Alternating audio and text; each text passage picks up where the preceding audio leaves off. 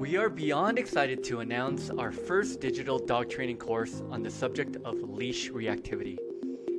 We partnered with a fellow certified dog trainer, Aaron Gianella, in order to bring you the most comprehensive online course on the subject. Is your dog pulling on leash, lunging at the side of other dogs or people, too overwhelmed or excited about triggers, or showing signs of stress? Or are they scared of other dogs, people, or sounds that they hear, and have trouble having a relaxed, stress-free walk as a result? And what about the human side of things? Are you struggling because it feels impossible to have a peaceful walk and outing? Are you embarrassed or frustrated by your dog when you're out with them? Are you actively avoiding activities, certain places, and outings because you're worried about your dog and what they'll do? If you answered yes on any of these questions, we created this course specifically for you. For more information and to purchase this course, please check out our website at familypups.com/online-courses.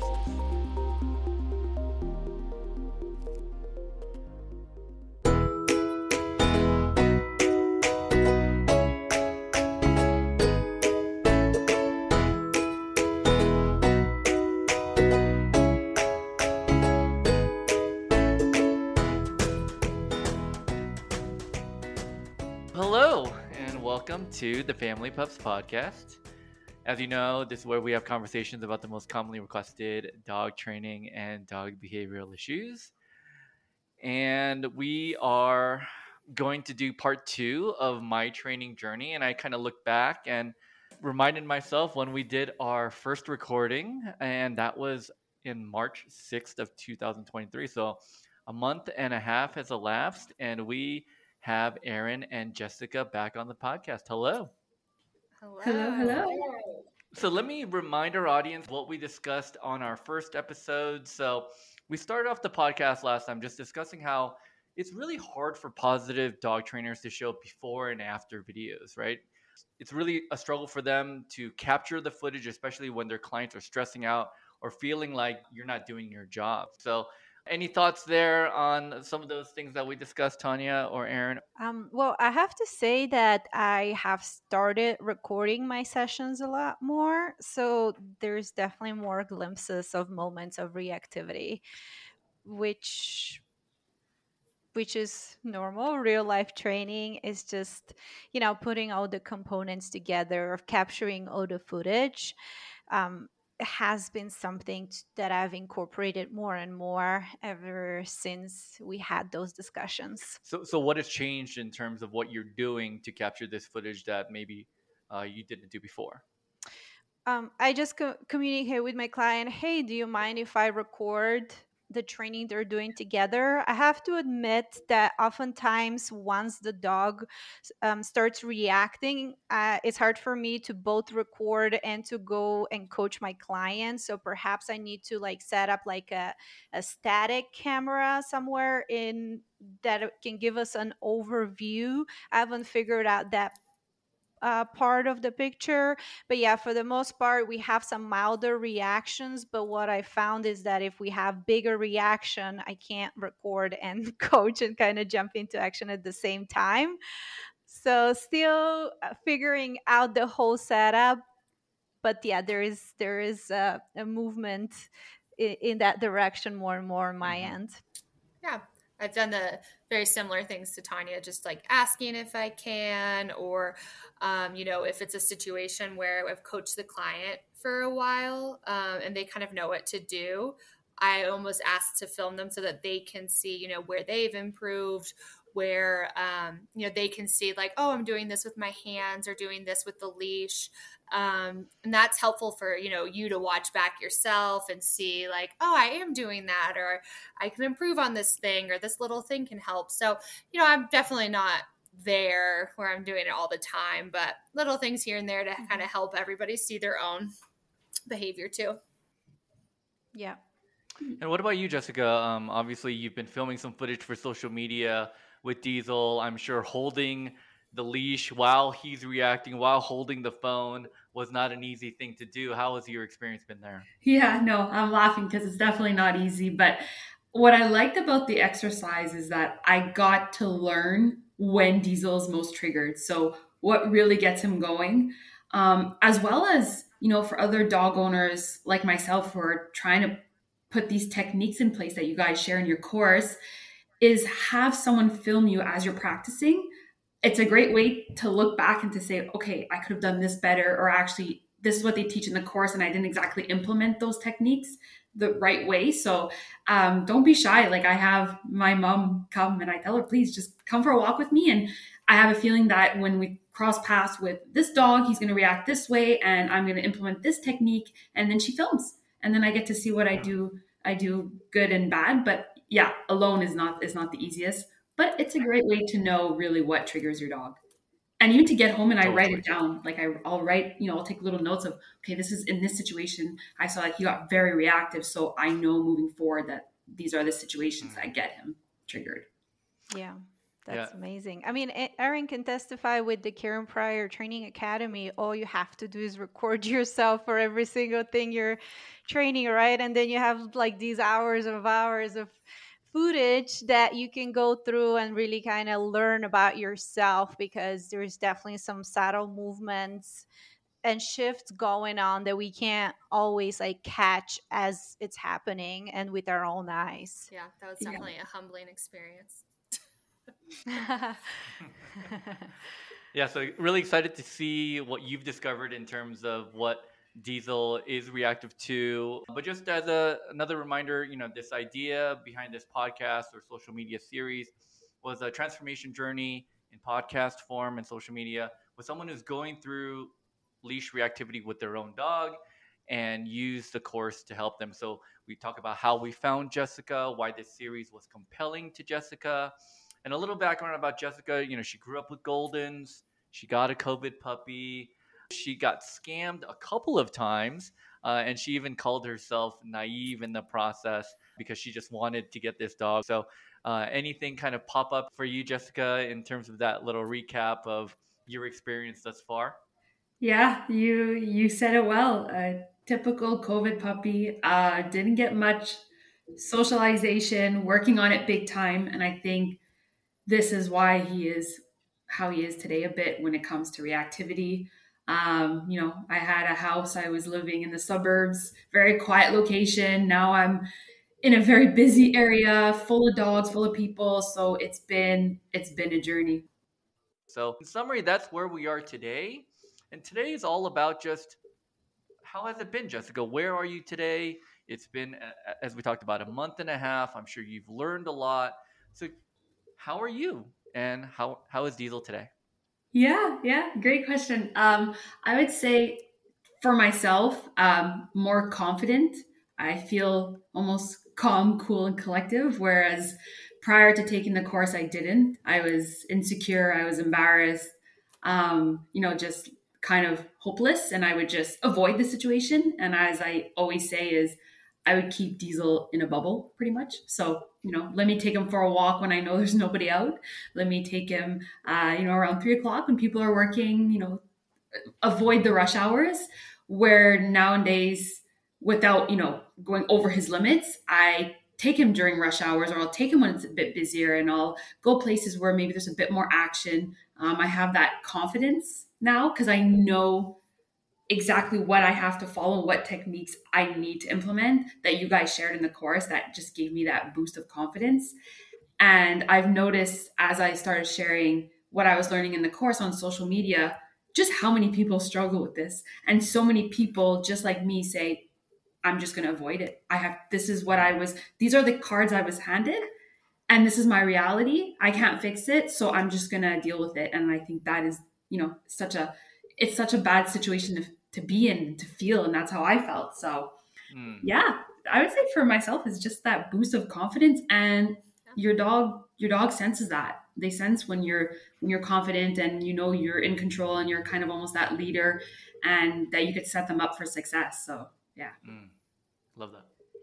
I have a question just so we can paint the picture a little bit more clearly for our listeners and for those watching the video. So, when it comes to Diesel's reactivity, what were the main behaviors that you see from him? Does he vocalize? Does he jump? Does he lunge? Like, what does it look like? And how far of a distance away from a trigger would you say you had before you started working with him? Oh my. So he is the king of lunging, and his hair goes up on his back like incredibly. Like people notice it from far away. And then kind of barking, and he's kind of almost like choking as he's barking, and far away. So it was definitely like they could be completely across the street, even across the street in a park, and he would do this. What I've noticed is he's very territorial, so he's less reactive, or the signs are less visible when we're just walking somewhere in public. But when we're near the condo, or when we're outside, or we just come out of the lobby, and he sees another dog, that's when he gets very reactive. And I think it's a territorial thing. And that's what I've been really trying to work on. And that's what I really want to start working on even more now that I see progress when it comes to just walking in general in public. Territorial, very territorial. That's a good point. I know, like, a lot of times, a lot of people will say to Tanya and I, my dog is, territorial around the house or around me. And a lot of times, like any type of reactivity, it's really based out of like fear and frustration. So it's this fear, or, I don't know Diesel, so I don't want to assume, sometimes it can be this fear of who's going to come out that door.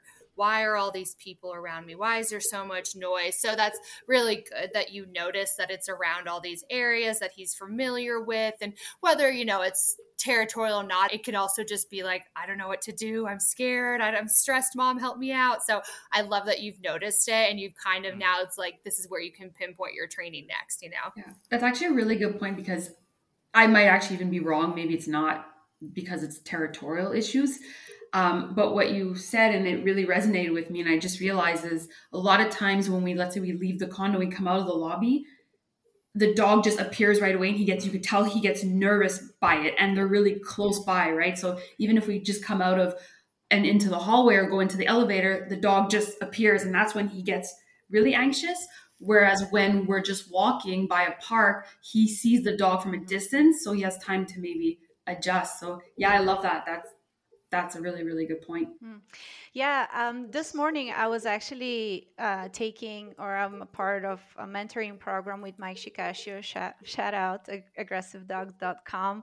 And the whole discussion was centered around what in the training field we call sudden environmental contrast, which is that experience of nothing's going on, and then all of a sudden something appears fast and quick into the picture, and then that results in a reaction. So for a lot of dogs that can be a problem, and like pinpointing that is what's going on can also help us then create a plan around it. But just being aware that sudden environmental contrast can be something to be affecting the dog's behavior. And I think that probably there is the component of a percentage type of game, right? So how often when I go into the lobby, is there a dog that causes me to react? So it's almost like that anticipation of a trigger is already built into the picture, and sooner or later, yes, that trigger is there, that trigger appears out of nowhere, we don't have as much control over those,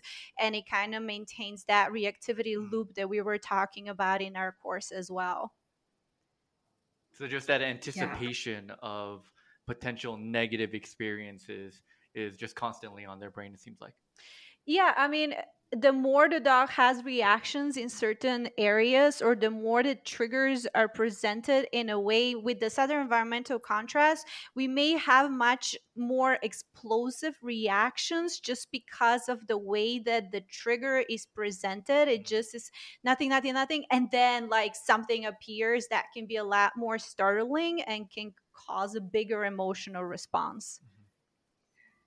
I could totally, I witnessed it last week. So as you're speaking, I'm thinking about a situation, and I don't know if you guys saw, but I shared in my story I was walking Diesel, and I was coming around the corner, and I'm totally guilty. I was on my phone, and I had my earphones on as well. So one, I'm looking down, I'm not looking at my surroundings, and two, I can't hear anything. And I turned the corner, and this lady, you could tell she got so nervous, and she had I think it was a Great Dane, so like really big dog.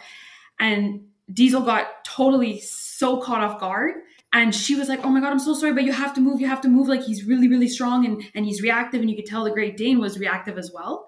Now, every single time I turn that corner since last week, Diesel's hair goes up on his back and you could tell he knows. And it's fascinating. It really is fascinating. And I remember I told my mom the story and she goes, it can't be. I said, come for a walk with me. And she saw it right away and it's unbelievable. So I really like that, anticipation, because sometimes it just takes 2 seconds for something to really set your dog off and they remember that. And then now they're just even more, nervous and fearful. So yeah.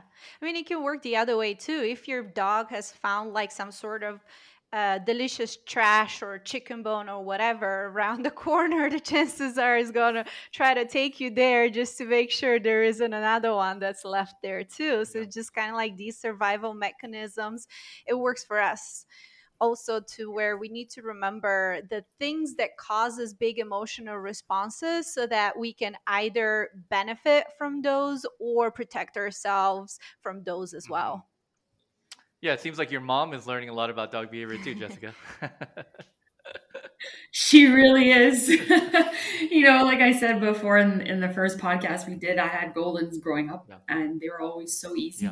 They were just easygoing and we never even trained them. It was, there was nothing really there. So yeah, it's a learning curve for everyone, but it's great.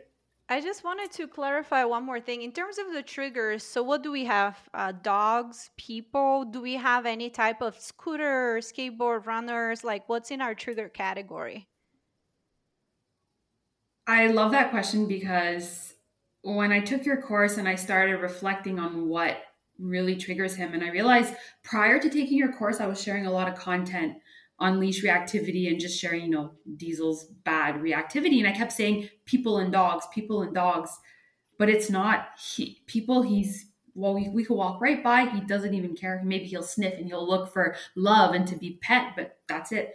It's dogs. Okay. And that's it. That's all. There's something. And I realized there's specific dogs that I don't know for what reason. I have no idea. I'm not, the expert in this, but he goes the extra mile to really be reactive. And I can't figure it out. And the owners know now too. They'll see Diesel come around the corner and they'll, take their space. And I look at them and I say, I'm so sorry. I don't know what it is specifically with your dog, but yeah. So it's dogs. To answer your question, it's definitely dogs. Yeah, that's really good question, Tanya, because and Jessica, your answer is great. It opens up the conversation of, so there's 3 different types of dogs. Like you have the dogs that love every single person. You have the dog selective, which seems to be a little bit of what Diesel is, on leash. And there's certain dogs he's more reactive to. And then you have the dogs that don't like any dogs.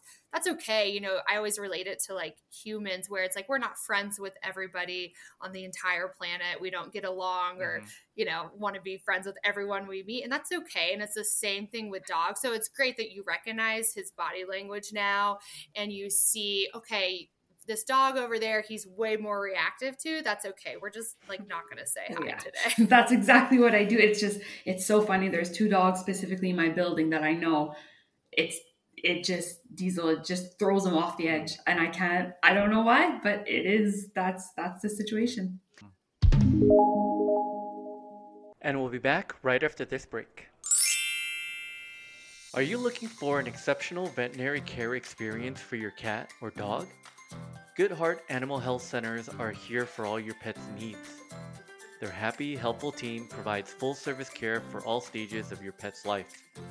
Separate areas for dogs and cats help keep checkups low stress for people and their pets. New clients receive a personalized pet name tag and a bottle of wine as a thank you for giving them a try. Good Heart has 2 locations in Denver, at Broadway in Alameda, and in Cherry Creek. For more information, visit goodheart.vet. Now back to the episode.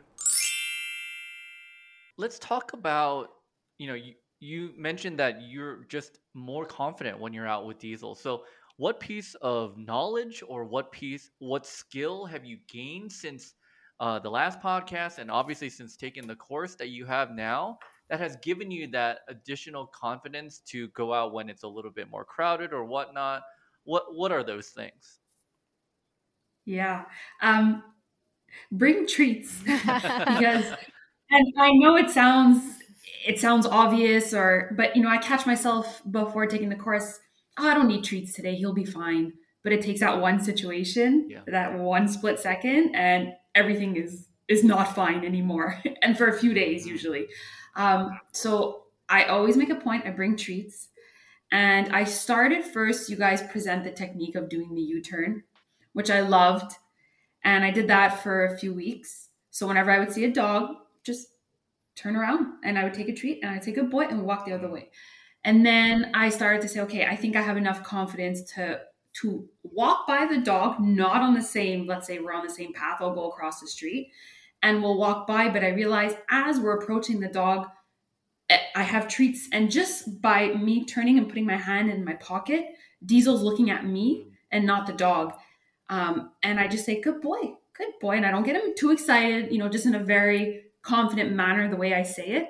And we walk by dogs. And the first time it happened, when we walked by and he was looking at me and he was happy and he didn't look at the other dog, was like, wow, that was a moment. I'm like, okay, like I could do this. So yeah, first, like I always say, is you have to bring something, you have to bring treats with you because you want to reward your dog for when they're doing something good.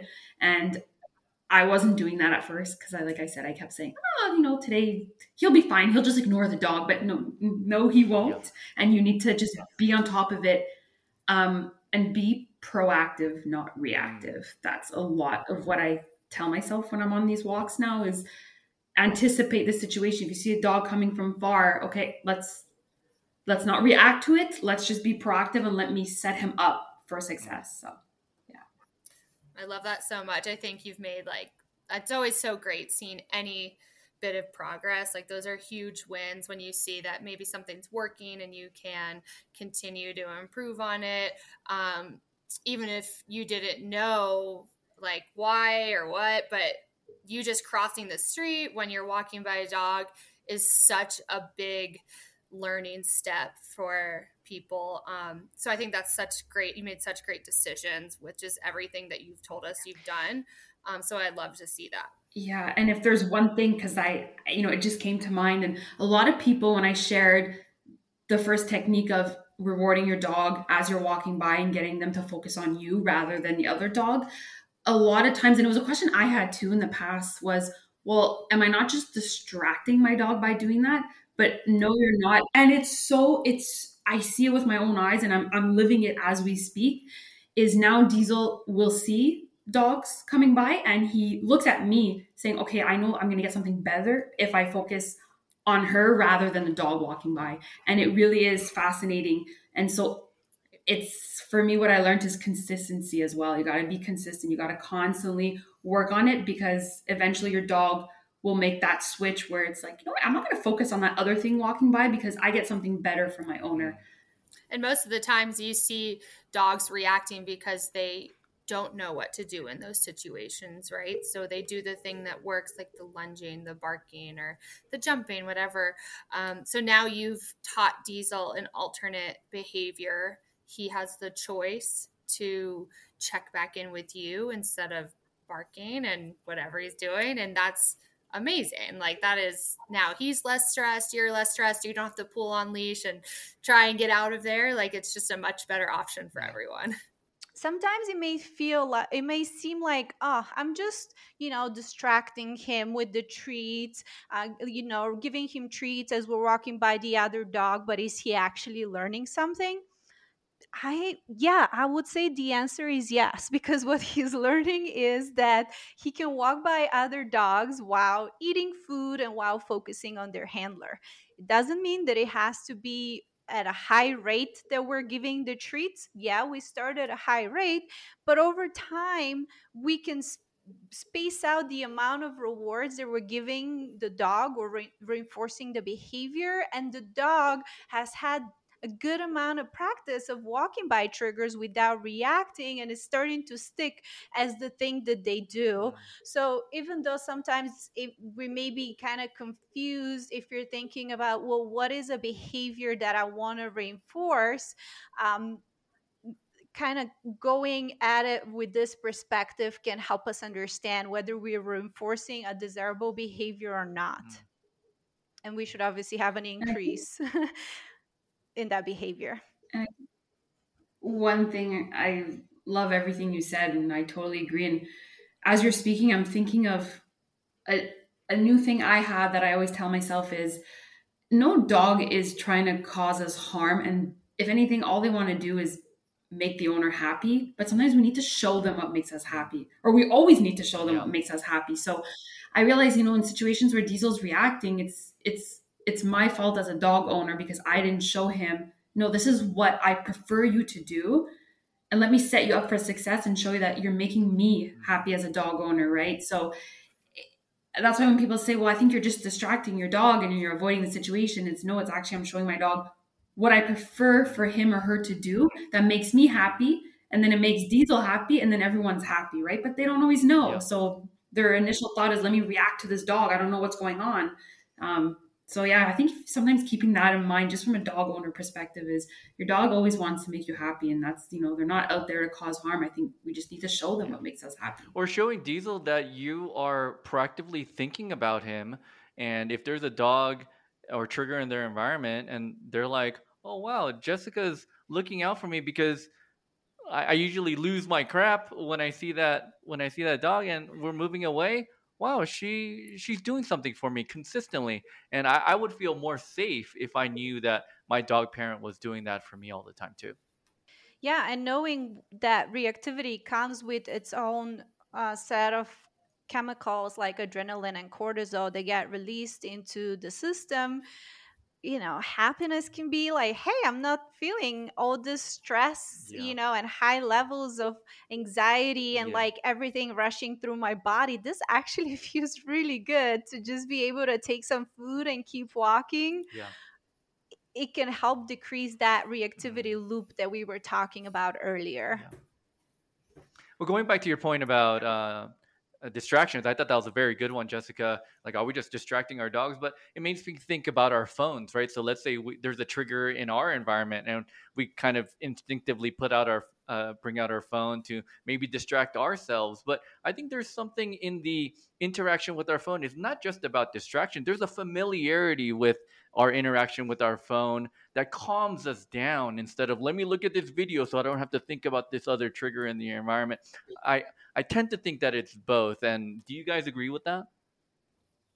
Yeah. Well, I I find that these are in the category of displacement behavior. So when we feel uncomfortable, this is what we do. So it can be scratching, it can be looking away, it can be, even starting to be in the stress signal category, like lip licking and yawning, sniffing the ground. So actually, once we start to recognize dog body language, we're going to see a lot more of the subtle signals. Like the dog may be, let's say, hanging out, and then a dog or a person appears, which is their trigger. The dog may start by noticing that trigger and going down to sniff the ground. And if our eyes are not trained to recognize, we'll be like, nothing much is going on, the dog is just sniffing the ground.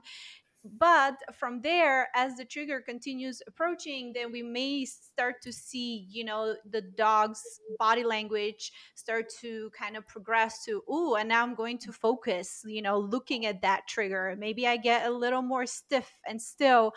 And oftentimes those are missed too. So we just wait way too long, moving past a bunch of signals that have happened earlier until the dog is already reacting, and then we're trying to jump into action. And I feel like a lot of the questions that are coming up, on the social media and just in general, are for those situations, which are important too. We need to know what to do when the dog is already freaking out.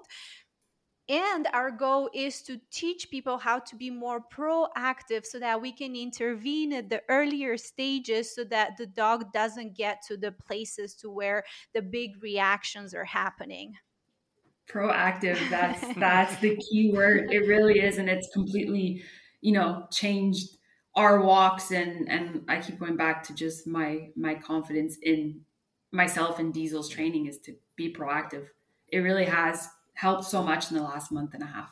So let's go back to, your attempts to manage leash reactivity before even our first podcast together. You were talking about you had some techniques that you kind of knew kind of halfway on how to do. You might have hit a wall. So what were some of those things you tried doing for his leash reactivity before that you also tried doing after taking the course, but because you understood what you were doing more was just simply more effective for you? Yeah. So I was really good at, I was told, and you can read online, there's a ton of techniques. There's all kinds of stuff out there, right? And I see a lot of people say that as well. There's so much out there, I don't know where to start. One technique that I thought was easy to follow and I liked was get your dog to sit and focus on you as the other dog or person or whatever it Uh-huh. is that triggers them walks Yep. by. But what I was doing was I would get Diesel to sit, but he was still able to see the dog or to see the person walk by. And I was also doing this a lot in a very busy environment where I didn't have enough room to be able to back up or create more space between Diesel and the trigger. So it wasn't working whatsoever. It was just nothing was, there was no way for me to get his attention on me. Obviously, I already pushed him past his limits. So there was no going back. And the other issue, and I'm sure a lot of people perhaps could relate, is I'm very good at telling myself I want to fix something and I want to fix it right away. And I want to prove to myself that I can fix it right away. So I bring Diesel to the busiest place, the busiest ice cream shop, the busiest park, packed with people, not a lot of room for me to do training. And so you guys really break it out into no, you got to start small and you got to start somewhere where you could really control the environment, give yourself a lot of space, make sure your dog is very calm, and if something happens you have room to back up and get your dog to sit. So um, don't make the mistake and bring your dog into the busiest environments to start, because you're just going to shoot yourself in the foot, which I did.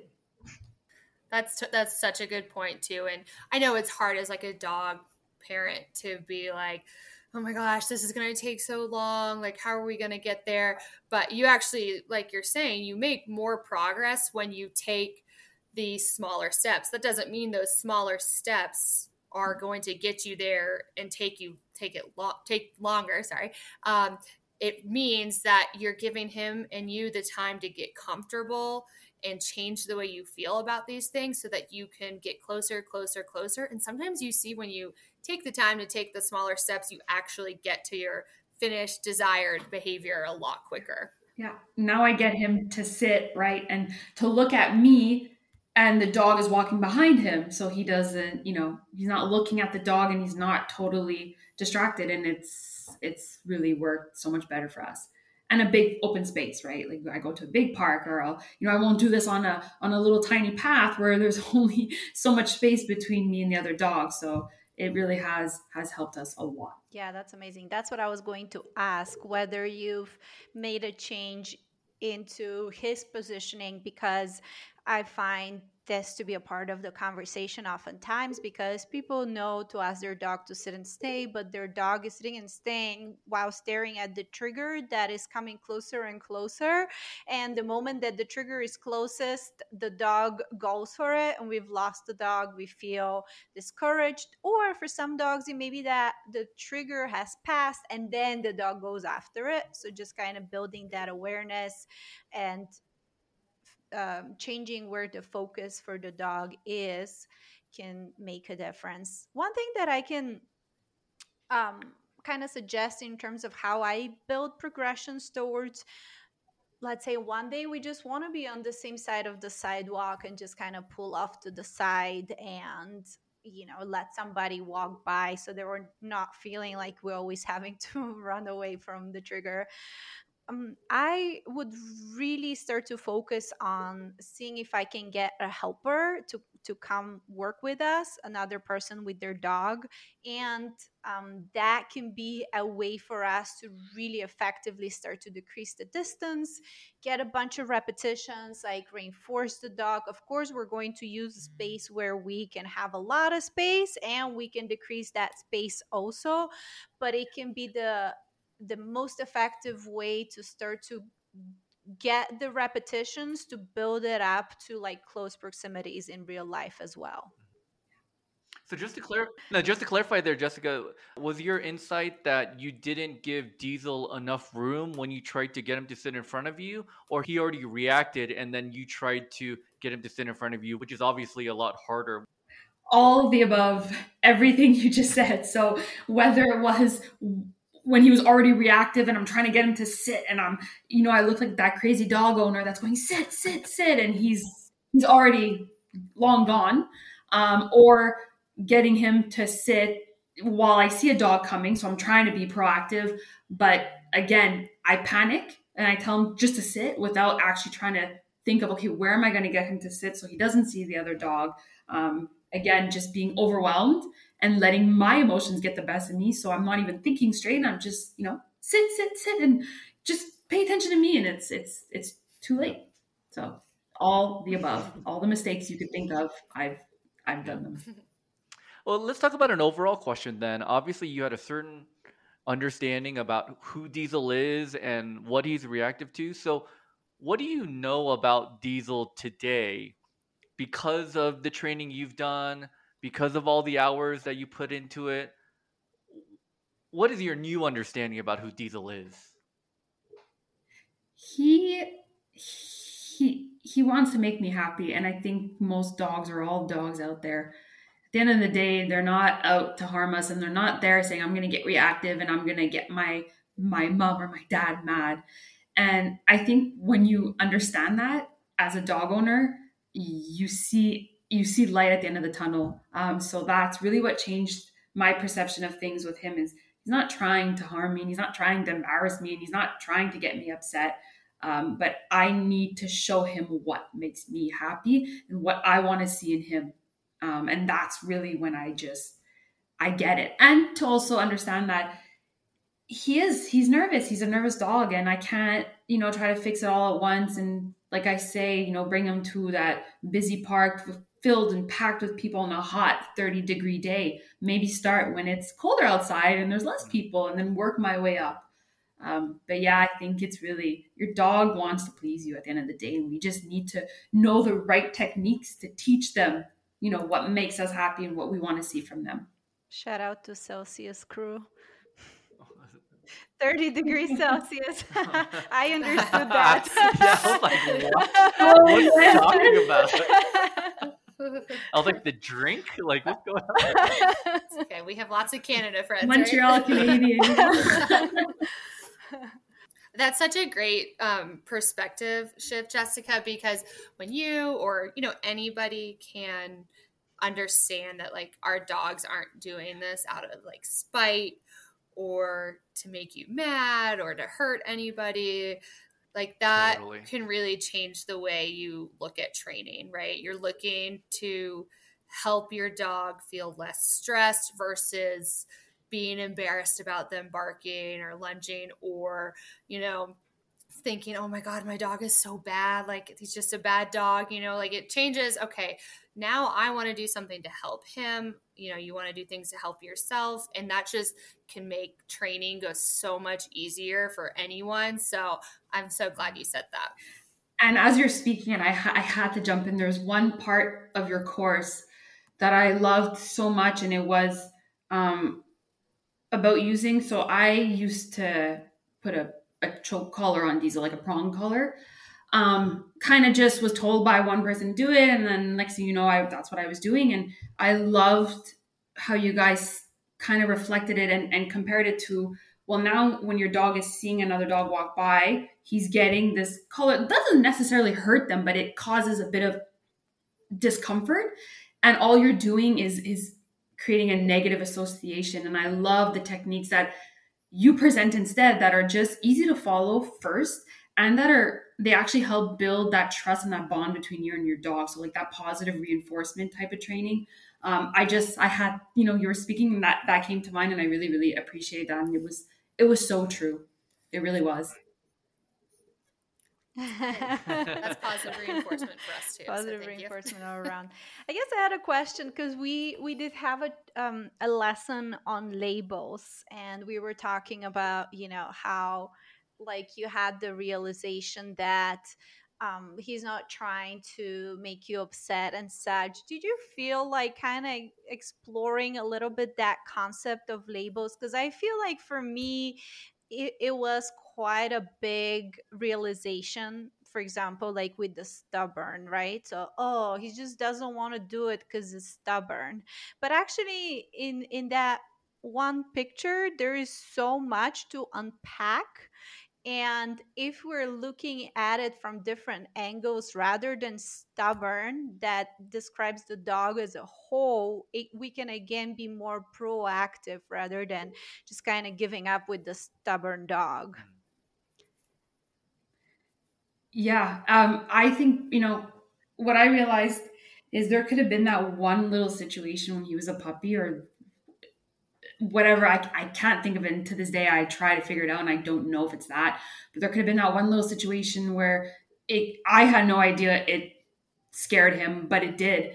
And, if that's the case for any dog owners that are listening to this, and I might be saying, wow, you know what, actually it's true. When he was a puppy or when I got my dog and I took him or her for a walk and this other dog came lunging at him or her, like that's traumatizing. And that, my heart, that's when you really realize it's not fair for us to say, oh, our dog is stubborn or our dog is trying to harm us in any way. Like they're not. And maybe it's just that one little situation that we don't think about it anymore. And we're like, whatever, it's not a big deal. But for a puppy, it is. And it just stays with them. And that's why they're fearful and nervous. So yeah, I still to this day try to think maybe there was a situation that I can't recall that got Diesel, totally fearful. But if it is that, I want to help him regain that trust, right? And not say he's stubborn and he's trying to cause harm. Yeah, labels are so powerful, right? I mean, they're just sometimes mental shortcuts for us to make sense of the world. I mean, I think when we realize the labels that we're putting on our dogs, we kind of realize the labels that we put on other people too. Like we have interactions with certain people, we're like, oh, they're this kind of person. I kind of understand who they are now. And that helps us so that we can anticipate our interactions with them later. But you soon realize how little information it really takes for us to really put a label on anything. I will never judge a dog owner again if they have a reactive dog. That is for sure, because I'm sure people judge me, and it's okay when you realize, you know what, you're doing your best and you're really trying to fix it. I just, through my channels, I try as much to advocate for it. Never judge a dog owner because you don't know what they're trying to work on, and just bring that community together of we're all just trying to make it work, and let's just be kind and gentle to ourselves. So. Yeah. So I'm really curious as to the reaction to some of the social media posts around leash reactivity that you put up over the last month. What has that reception to that? What were some of the questions? What were some of the maybe negative comments that you got? Give us a sense of what the reaction was to those posts. Yes. Well, one, way more people than I even imagined struggle with this. It's a huge thing. One of the videos, I think, got 130,000 views and 120 comments of people being like, me too, I struggle. One question that came up a lot, and I don't have that issue because Diesel is very food motivated. Even if it's a branch, he'll listen to me and he'll pay attention to me. But a lot of people mention my dog is not food motivated, so treats do not work. What can I use instead? And I thought that was a really interesting question because I don't have that issue, right? So it is true. There's a lot of people out there that are like, what do I do if they're not food motivated?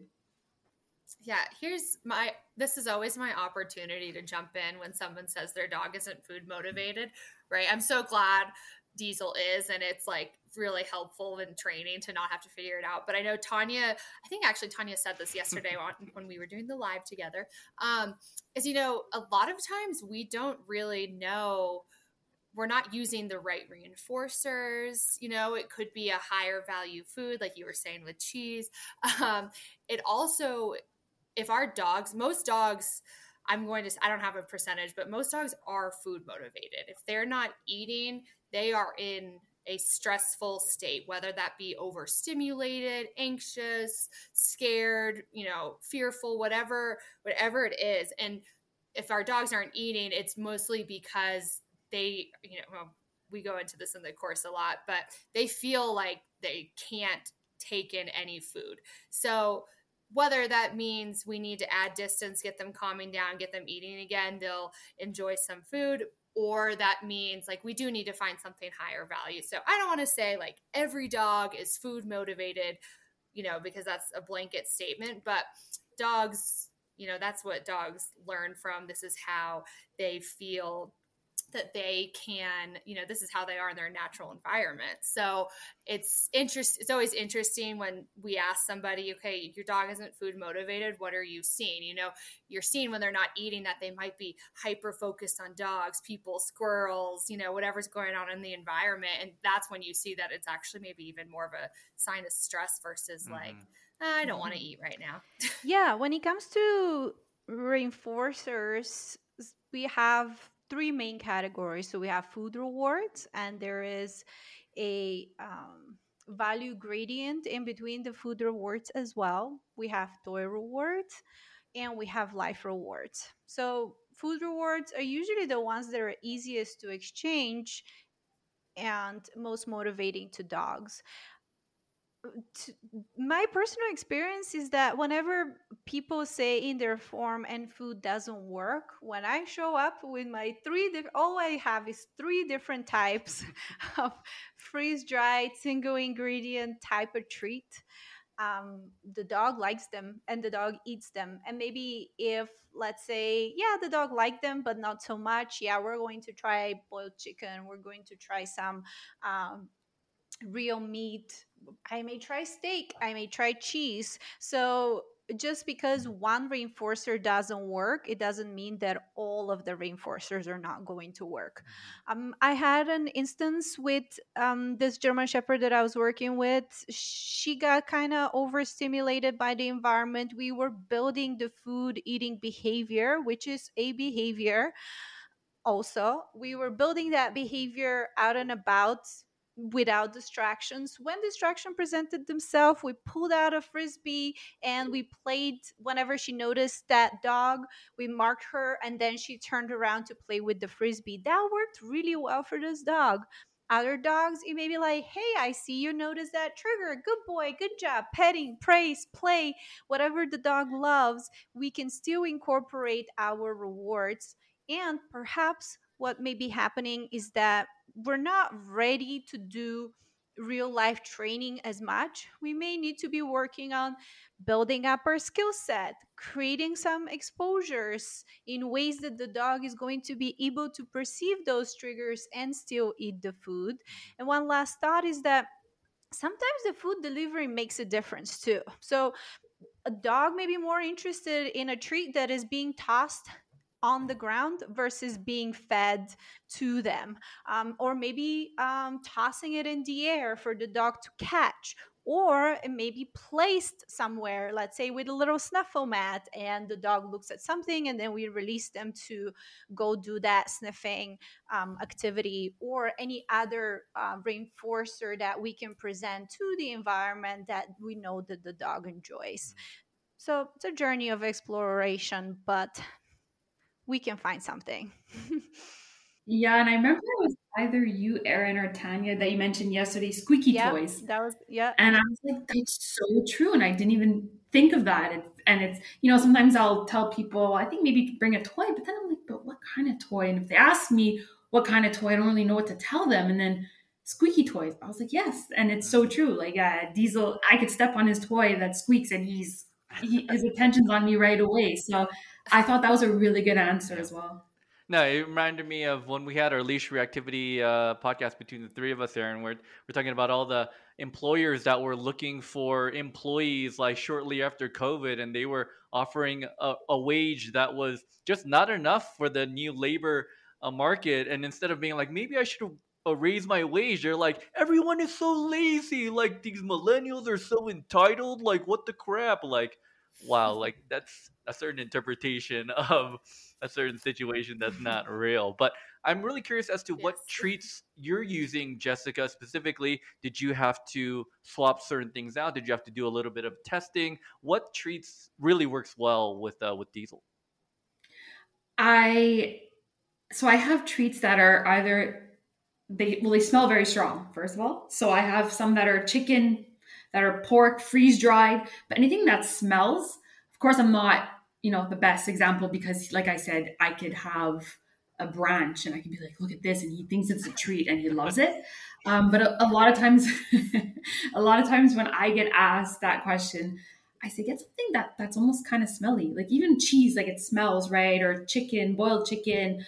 I use pork. There's another kind of treat that I have. I think it's tuna based. Like it doesn't smell very good, but they love it. Or jerk chicken, like that kind of stuff. He loves it. I could share all kinds of stuff afterwards, but yeah, anything that's fish based too that has that kind of weird smell, it works. It smells and it gets their attention. So I always go by the rule of thumb, like anything, the three S's that are stinky, small, and squishy, so that it's easy for the dog to eat quickly and they're super excited about it. So it doesn't have to be that, but for dogs that you're trying to find something really good. I love that. That's exactly what I was trying to say. That is, yeah, eat smelly. It works. Well, it seems like Diesel's living that good life right now, so that's great. So, Oh, yeah. so let's talk about navigating your condo and the area around the condo. Obviously, we know that there are so many corners. Obviously, the elevator is a big thing. What are certain tactics that you've used to manage going in and out of your place that maybe you didn't use before? Yeah, that's a biggie. And that's something now that I'm really, really working on, because I realized, okay, now on the walks, we kind of have it mastered. We're getting there. But now my condo's the big one. I actually, funny enough, yesterday, as crazy as it sounds, but it works, I sat in the lobby with him. And it's far enough where dogs could walk in and out, and it didn't, wasn't pushing him beyond his limit. So he was still able to focus on me. And I would just sit there. And as people walk by, I would say hi, and I'd reward Diesel as he was looking and sitting at me. And I think this is really going to pay off. Stay tuned, because I'm still kind of, testing it and working on it. And I want to obviously share some content on that. But yeah, like just getting him used to it. Or even now that it's getting warmer outside, I want to sit outside in the front. We have benches and all that stuff. And again, getting him used to, okay, there's other dogs that do walk in and out of this building that he thinks is probably all his, and just, getting used to the people. And yeah, I think it's worked. And I think you guys seen, I shared something last week where I kept my balcony door open, and I just was sitting on the couch working and watching TV, but and I couldn't believe it. He just sat there, and where my balcony's face, it's facing the entrance. So he could kind of see people coming in and out, and at one point his tail went up and his hair on his back went up, but he didn't bark. And then I said, Diesel, good boy. And then I rewarded him. So kind of just getting him into these environments, work in progress, but I've seen already an improvement. So I'm excited to really continue this journey and see where it brings him. And then sorry, go ahead. I was going to say, and then we'll target the elevator. Yes, one thing at a time. Yeah.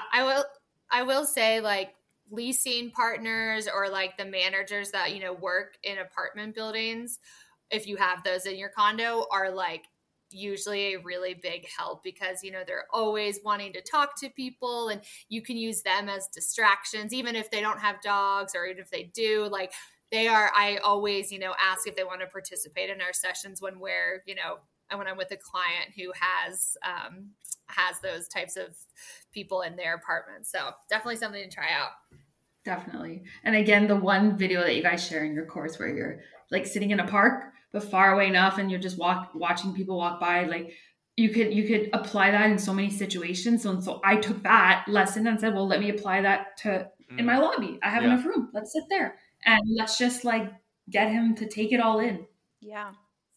So a couple of tips here from me are that when I work with my clients, especially when it comes to rounding corners and buildings, what I like to do is focus on the treat magnet. So treat in your hand with the dog behind you so that you can just kind of look around the corner and see what you have going on, if there is someone coming your way or not.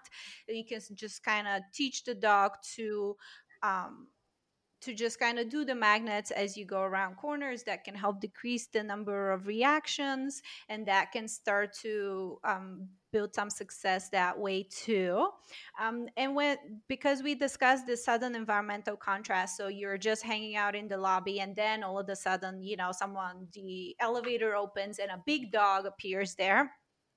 What I may do as a starting point is I may start to mark my dog. So say yes or good or whatever our marker is, to mark the dog for noticing that trigger appearing in the environment. Because oftentimes when I talk to clients during consultations is that their goal is to reward their dog for looking at them when the trigger is present. However, what if the dog has really hard time doing that? Our first step, usually if we're having a hard time with that, is marking the dog for noticing the trigger and rewarding it. And we want to get it to a point to where the elevator opens or like someone comes from around the corner and the dog has happy anticipatory feeling. So they're like, oh my gosh, did you see that? Where's my reward?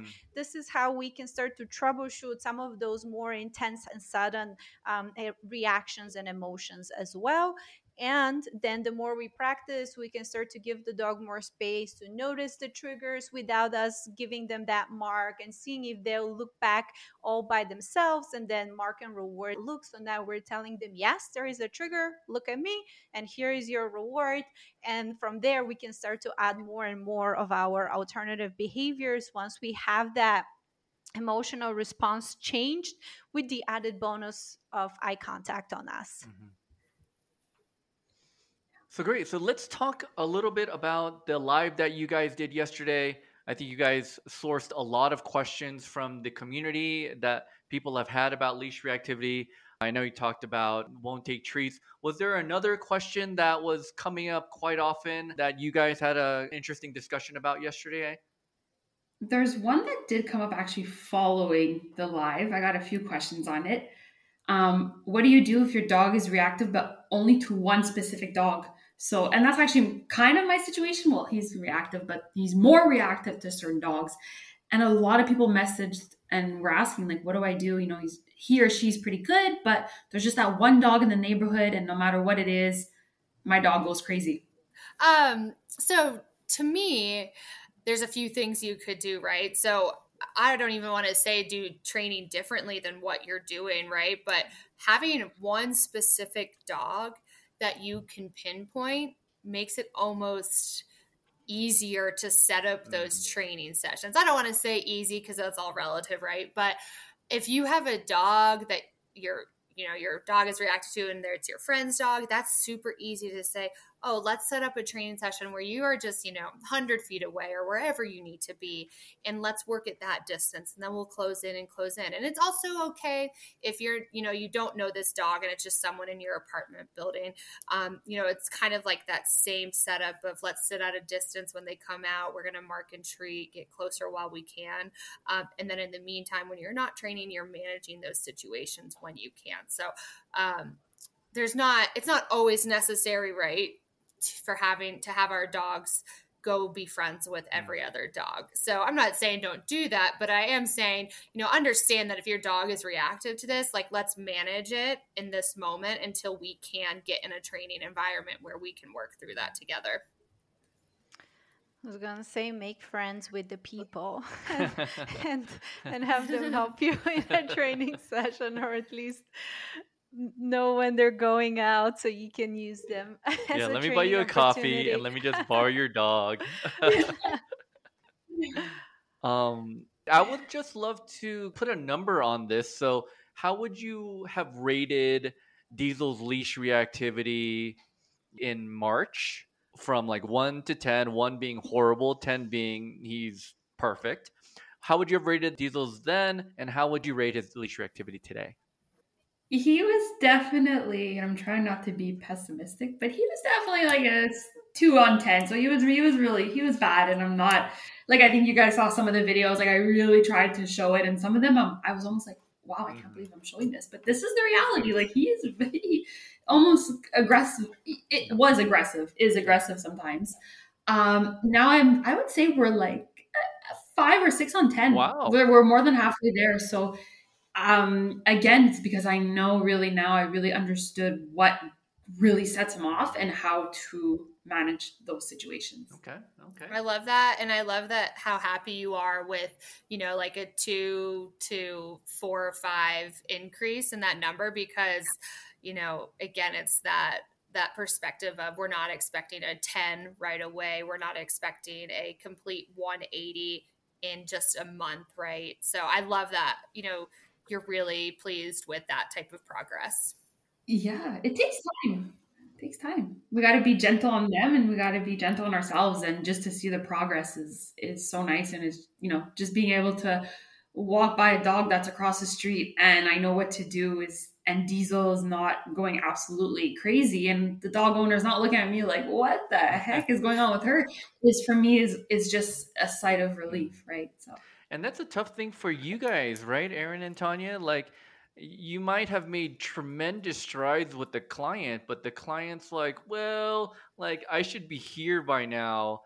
Does that happen a lot? And how do you guys deal with that? Because it's all about expectations, right?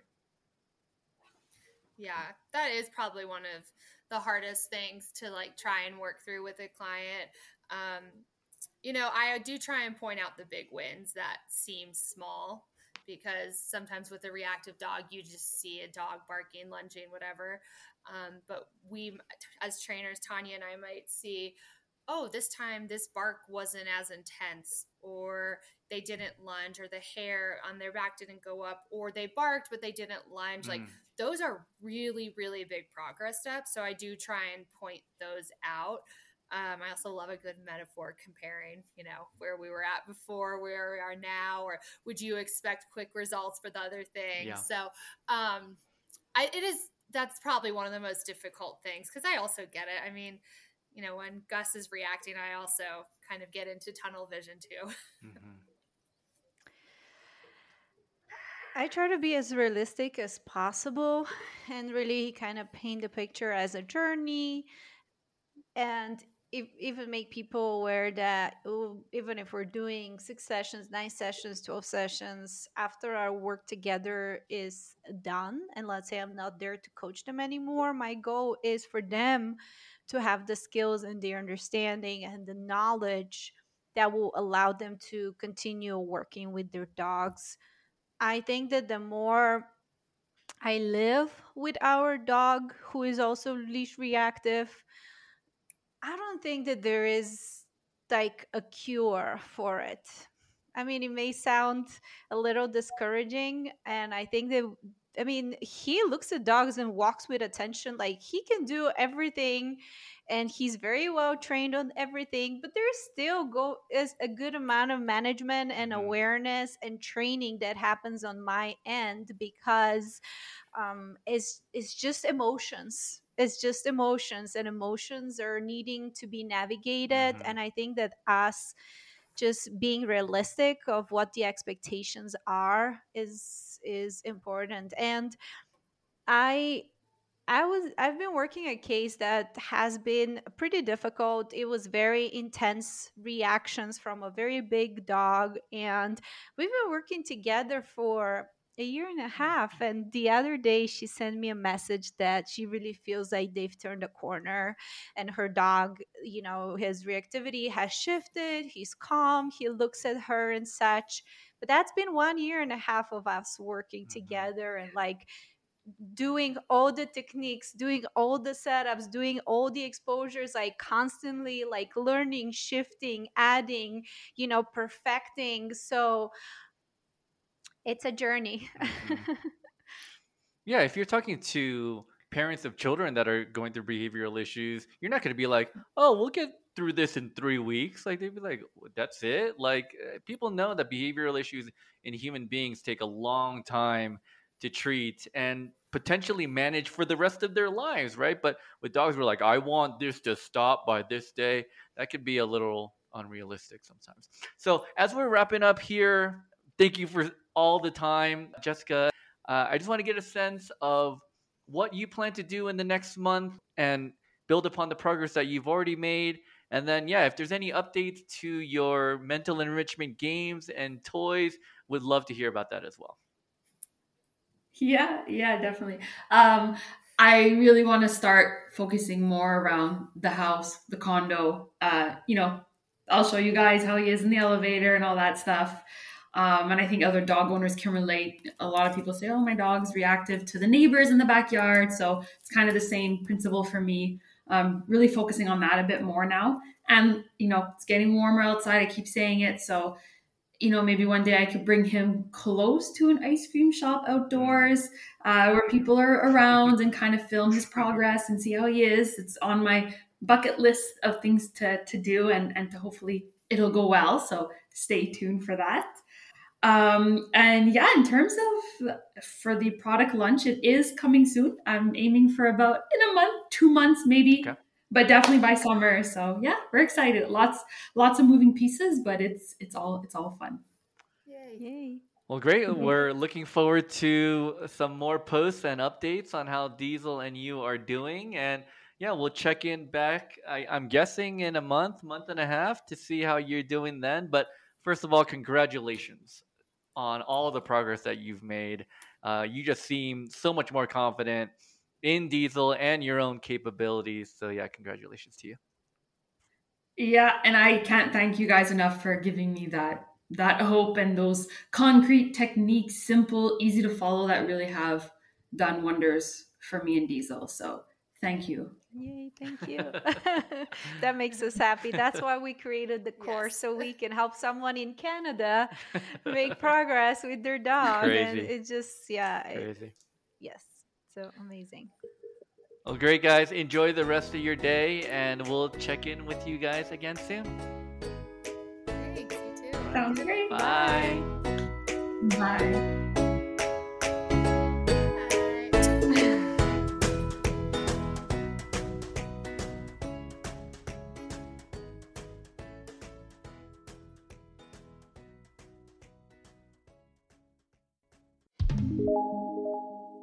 You have just listened to the Family Pups podcast with your hosts, Tanya and Charles Lim. Subscribe to our podcast to catch our latest episodes. If you like the show, please make sure to share and review us on your favorite podcast app. And for links to anything we mentioned in the episode, check out our show notes. And don't forget to visit familypups.com/podcast to listen to past episodes of the Family Pups podcast, including episodes on separation anxiety with Melania De Martini Price, unpredictable aggression with Michael Shikashio, fearful dogs with Debbie Jacobs, puppy socialization with Marge Rogers and Eileen Anderson, and many, many more. You have just listened to the Family Pups podcast with your hosts, Tanya and Charles Lim. Subscribe to our podcast to catch our latest episodes. If you like the show, please make sure to share and review us on your favorite podcast app. And for links to anything we mentioned in the episode, check out our show notes. And don't forget to visit familypups.com/podcast to listen to past episodes of the Family Pups podcast, including episodes on separation anxiety with Melania De Martini Price, unpredictable aggression with Michael Shikashio, fearful dogs with Debbie Jacobs, puppy socialization with Marge Rogers and Eileen Anderson, and many, many more.